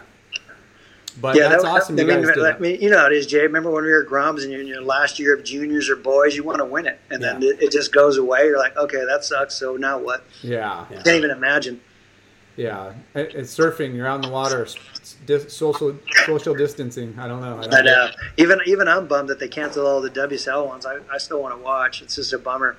Oh, come on! You're in the Masters division. Don't shy away. I know you're probably putting the jersey on. Put me in. I want to go against Potts. Were you surfing the West Coast Board Riders? Were you in slow? Yes. Nice. I did a couple of those, but I had some shockers. I just tended to seem like get skunked for waves. I hate C Street. Yeah. I'm not gonna lie. Ventura loves C Street. I can't do it. Yeah. Yeah, it's a great wave, but again, it's just what time of year they're going to hold the event, and if you're lucky to get 12. That's our story of surf competitiveness. Exactly. I think it was honestly maybe knee high, and I don't think a knee high wave came in for me for like 20 minutes, and the guy behind me was so pissed. He's like, "Get in!" I'm like, "All right, I'm trying to get in. I want to get in. Trust me. I don't want to be at you more than you want me." So we talk about we ask a lot of the same questions of our guests, and the West Coast Board Riders is one of them, and Fantasy Surfer is another. Do you play Fantasy Surfer? Yes. When the tour is on. Yep. Yeah. How do you do? You do pretty well. I do okay. Yeah. Do you play in leagues where you put money down or? No, I'm a tightwad. Bro, That's what makes it so much fun. dude. Not just a trash talking, but to make a couple bucks on top is just like We belong to a league with 36 people or something like that. I Maybe don't more. know. I'm in like 3 or 4 Wow. leagues. But it's $200 buy-in. Holy smokes! Yeah, Yeah, that's for too the rich year. for me. But that's for the year. It's for the year. But dude, if you win one contest, you win $300. So you win. So it's the 200 is per year, and then $300 is per contest. So they, if you got, that guy's, if you Excusez-moi. yeah, it's $200 for the season, and there's 11 events. I mean, you're looking at like $20, not even that an event, but the breakdown of the payouts is, I think first and second place get paid every event, and then there's a grand total at the end of the season, first, second, third. It's pretty lucrative if you are a good picker of your team. But there's some that like it's a good promotion for brands or retail shops and surf shops. Like I think Revolution Surf in Camarillo and Ventura. Yeah, they do their own league. And I sell them Ruka, so I sponsor one of the events. So each event we get a little care package for the winner. And That's cool. We've done some with some surf shapers that have given away a board to the top, number one at the end of the season. So it's good to to keep the community involved, and it's just a fun way. We're all fans of surfing. No, I agree. I kind of almost think the WSL kind of fumbles the ball on that. I mean, I'm a huge fantasy football guy, and I mean, I'll watch scrub teams to see how my player's doing, and that's where I think that the WSL should be capitalizing on a better way to figure out fantasy surf for them. Yeah. Surfers is perfect. The fantasy surfer was perfect. And what's funny, it's Chris Morrow was the one that introduced fantasy surfer. Yeah, he came up with the idea. Yeah. I didn't know that. He didn't tell me that. Yeah. He was up in Central Cal for a while, right? He lived up there. He was. Yeah. Moochie. They called him Moochie when he moved up here. Did you surf with him much, or did you haze him? No, I surfed with him a little bit, but not a lot. He was more in North County. He always hung out with Dave Parmenter. He didn't come my way much. Yeah. Bam. No, Yeah. that's not. That's wrong, Bam. That's John. Yeah. John. Come on, Dave. bro. Sorry. Yeah. Get your That's Parmenter. That was HB. Laura always gets his Parmenters mixed up. They're like water and oil. Yeah, completely. Right. So what else are you doing now? Like with the surf festival, it's like tied into the city now, right? You were doing the surf event. Now it's part of like, more of a broader like event, or what happens at these events? Well, our annual one is the city. That one we're kind of on our own, but we had a cool one going with the city and the wine people. That was pretty cool because actually it was before Board Riders. I just thought, hey, it'd be kind of cool to do a fantasy, actually true fantasy surf contest, but 805 base. So I would pick, I think how many captains did I have? 6 or 8 captains, and we had a list of all the best surfers in 805, all the way from teens all the way down to guys in their 60s. And you had to have one guy over, I think, 45 and one kid under 12. And so we did like a yearly, kind of like a mini Board Riders, if you will, but just for the 805. A little bit different. We had the double whammy typical stuff, but, we had teams and everything. And it was pretty cool. I mean, that was a lot of fun. And the city was involved with that, and they put in a couple, I think 1,000 or 2,000. So the winning team made a good chunk of change. Wow. That's really cool. Yeah. Hopefully you can bring that back. That sounds amazing. Yeah. Yeah. And I felt bad because I think our team won it for like 3 years in a row. Who's judging this? I was a guy like, hey, I'm not going to pick my buddies. I'm going to pick the best team to win. You know what I mean? I'm in it to win it. And, and then the last year was a team that, it was kind of cool because last year the team that won, or the year before last, because we didn't have it last year, was a team that finished second behind us for every year. And so they finally got us back. So that was kind of fitting. Yeah. Yeah. And their team stayed the same for all year. So that was really impressive. So, Walt, you have a pretty good relationship. You're pretty tight with Kelly, right? As tight as one can be. So tell us about that relationship. How did that grow? Well, I think there was the Caribbean Cup in Puerto Rico back in the day. WSA and ESA would pick kids and send them to Puerto Rico to be in like a contest down there. And they accumulated, I think it was kind of like the World Contest, but a miniature version. And Kelly and Sean were both in that event, and I think in like '86 or so, and that's how I met those guys then, and is down in Puerto Rico, which is like Florida's Hawaii. Exactly. Yeah. And there's some good waves down there, man. I can't complain. That was a fun trip for coming from all the way from California. I think a lot of Californians declined to go, but it was a blast. I had a great time, and I'd recommend it. So that's where you guys met and like got to be chummy, and the relationship grew from there? Yep, and now I probably text him more than he probably wants me to.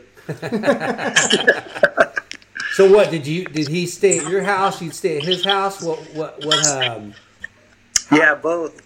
Back then, I think there was a couple of PSAs in Sebastian. So we'd fly back, and same thing like I was talking about earlier, where 10 of us would be on the floor in his mom's house. And Judy's an amazing woman, and same with my mom. I mean, my mom and Judy and Auntie Corinne in Hawaii and Uncle Ron in Hawaii were people that just said, hey, we don't care. You guys are kids. Come sleep on our floor. More the merrier. I mean, I don't think I ever remember any of those people saying no. And I remember one trip going to Kelly's where, I think there was 12 of us on the floor, and I was just like, this is amazing. And Judy just wouldn't say no, and Kelly probably pushed the window and on the buttons on how many people could stay. But it's like Sean Yano, Peter King, Ricky Schaefer, Akila Ipa, myself, Chris Brown. I don't remember the rest of them. It's just because I'm getting old, but it was a lot of people. That's rad. And God bless those parents, man. I'm not religious, but bless those parents that were just tolerant for putting up with us. And they were giving us they probably realized, hey, it's better here than somewhere else, and these kids are on to something good, and they're all good kids. Yeah, you got to embrace the fact that they're doing something healthy and fun and keeping them out of trouble. You would hope that parents would support that, And if it's, hey, I got to go spend a few extra bucks on some food and throw some kids on the floor, then so be it. So I know it's hindsight's 20/20 on that stuff too. You look back and you're like, man, I wonder how much they had to spend on all us kids. We try to eat out as much as possible, but still, surfers are. We're getting into cupboards and eating crap that's around, so it ain't cheap. Yeah, the cupboard is bare after Larson leaves. Yeah, I need it all. So the reason why I bring that up is because you have gotten to partake at the ranch, surf ranch, right? Yep. Very fortunate. Which not a lot of people, relatively speaking, there's definitely people that have paid their way, but you got an invite from the GOAT himself, right? Yes, I was very, very honored. And thankful. I couldn't. That's a trip of a lifetime as well. When did that happen? Tell us about that trip. You cut out there. Sorry. Tell us when that happened, and tell us about that trip. Yeah, was it summer, winter? Was it going off? Was the conditions good? No, it was funny. I think the first time he texted me at like 5:00 at night, and he's like, "Hey, you want to go to the ranch tomorrow?" I'm like, "Yeah, hell yeah!" So I ran up to my wife, and I'm like, "Hey, Kelly's inviting me to the ranch." And I was, jumping out of my skin. And she's like, whatever. Because she's like, you mean the ranch in Santa Barbara? And I'm like, no, this ranch in, the wave pool. And so that was so cool. And it was funny because I didn't know what board to ride and what the wetsuit to wear, but that was just amazing. And the last time he invited me, it was kind of comical because he's one of my other buddies that went on the trip's like, "Hey, are you going tomorrow?" And I'm like, "Yeah, I'm surfing tomorrow." I'm like, "Where are we going, Pismo?" And he's like, "No." And I'm like, "What are you talking about?" And so it was just like fun, out of the left field, Yeah, you're cutting out right now, but so what happened? You were saying he called you the night before, like 7:00, and said, "Hey, you have an opportunity. I'm inviting you tomorrow, right?"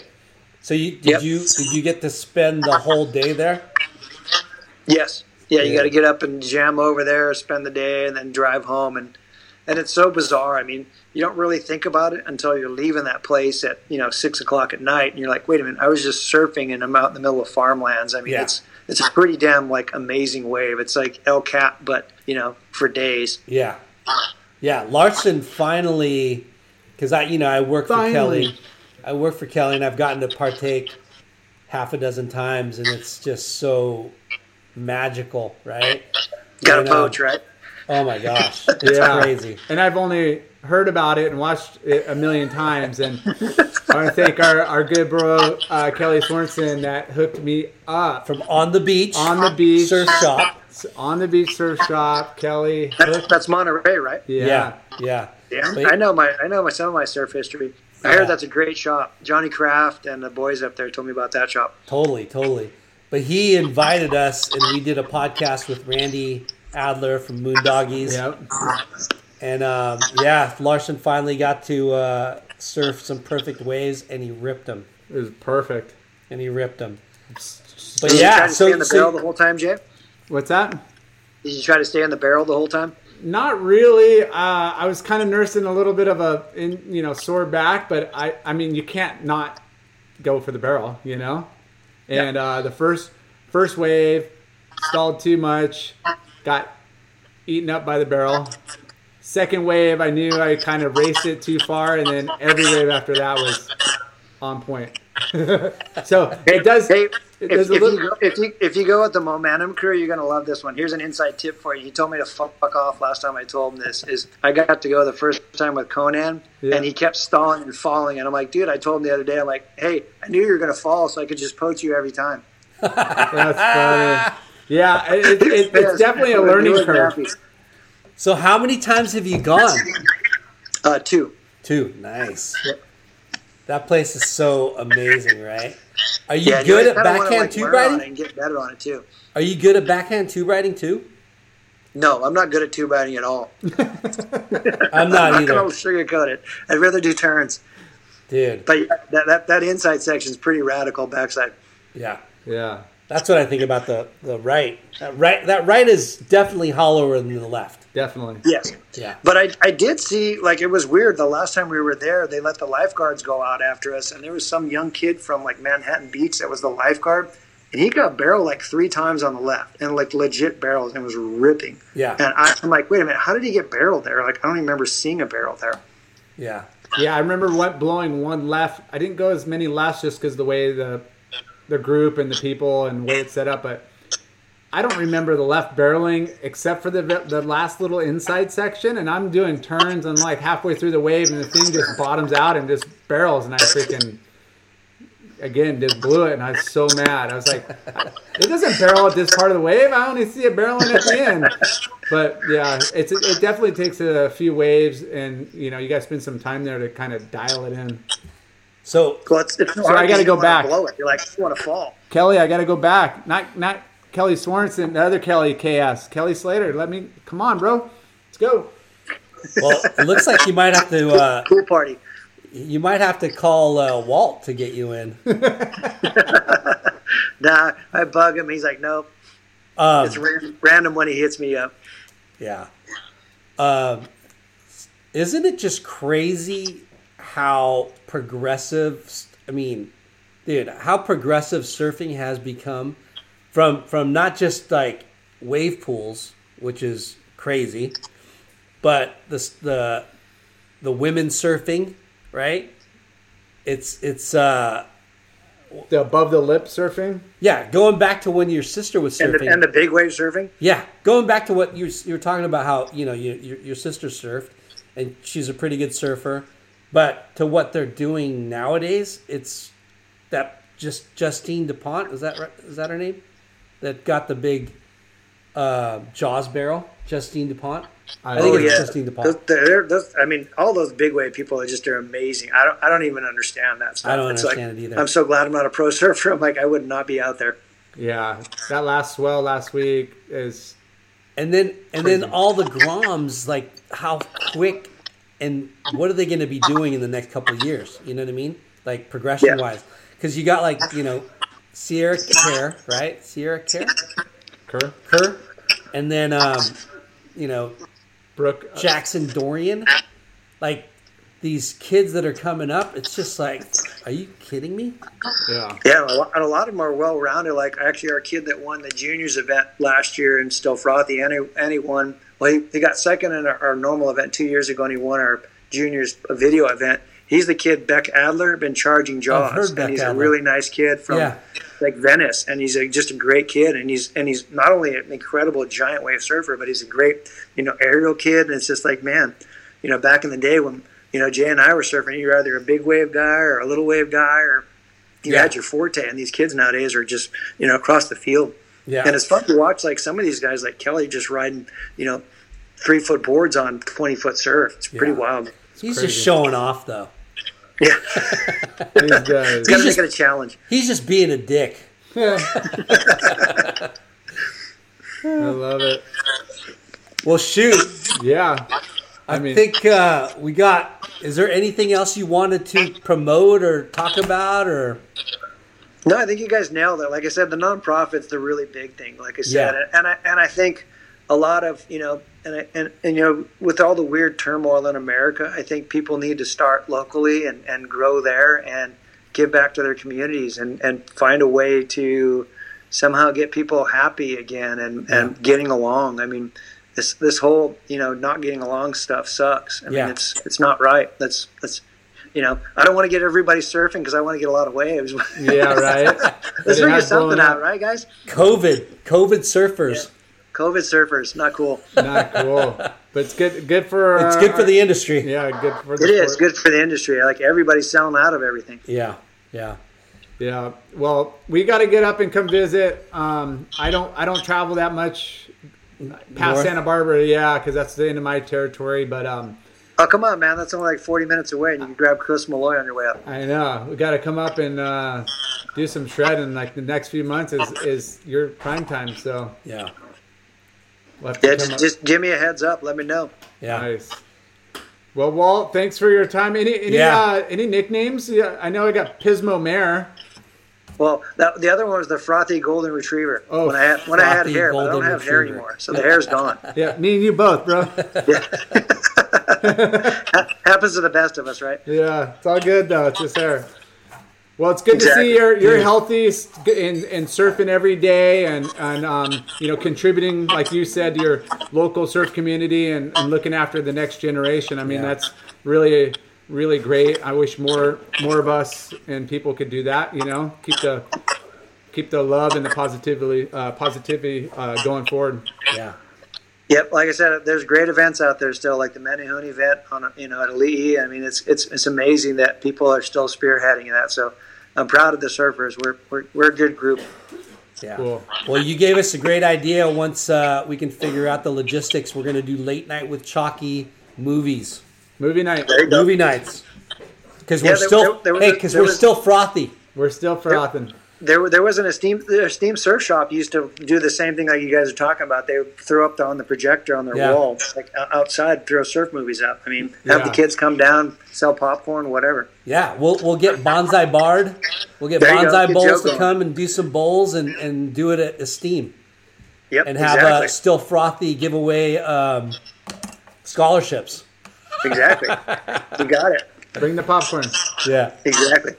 Well, shoot, man. Let me take a quick picture, but I'm gonna hit you up for some photos and stuff and video. Yeah. Okay. And get some archives out. I know there's you got some gems in there. Oh, dude. I'll dig. Yeah. Well, happy Friday. Likewise. Thanks for your time, man. Yeah, stay healthy. I'm glad we finally got this nailed down with all the technical difficulties we've had. Yeah, that was smooth after we finally got it all worked out. Yeah. We're rookies. I think we needed to have beer and wine. Yes, the Modelo. Yeah. And the Ashlands. I love the Ashlands. All right, brother. All right, guys. Thanks. Thank you. See ya. Thank Peace. you.